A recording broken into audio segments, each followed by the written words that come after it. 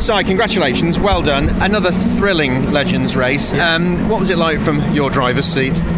It was hairy, the first couple of corners. I held back a little bit because obviously, we're very close, as everybody can see. So, unfortunately, I think it was Will that came together. I hope he's okay.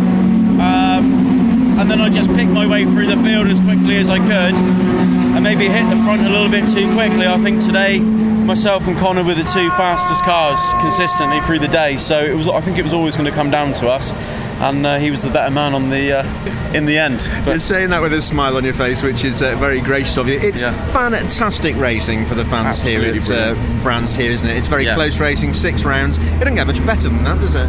I don't think Legends racing is better by anything, to be honest. I mean, that's my opinion, but close racing like that, I did a lot of kart racing when I was younger, and I'd say this is certainly the most enjoyable thing I've done since karting. Closest racing. There's some fantastic drivers. I mean, Connor's a great driver. We've got the likes of John Mickle, Miles, who I run with, Sean Smith. They're all race winners, and of course James Hall Morton, who I was in the rookie series with last year, son of Peter Morton.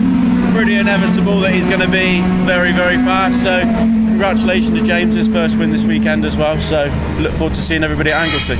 And this is, of course, only the first weekend. We've got the whole of the rest of the season to go. But when you get in the car tonight and are making your way home, overall, happy? Very happy. Yeah, above my expectations. I mean, I did expect this year to be better. Craig's built me a new car, it's fantastic. And of course, I've gained more and more experience. I'm coming back to tracks that I'd seen for the first time before. So I know where I am, I feel more comfortable. I've just got to keep finishing, keep pushing hard, and the rest will look after itself, as they say. Great to watch, really well done. Thank you very much.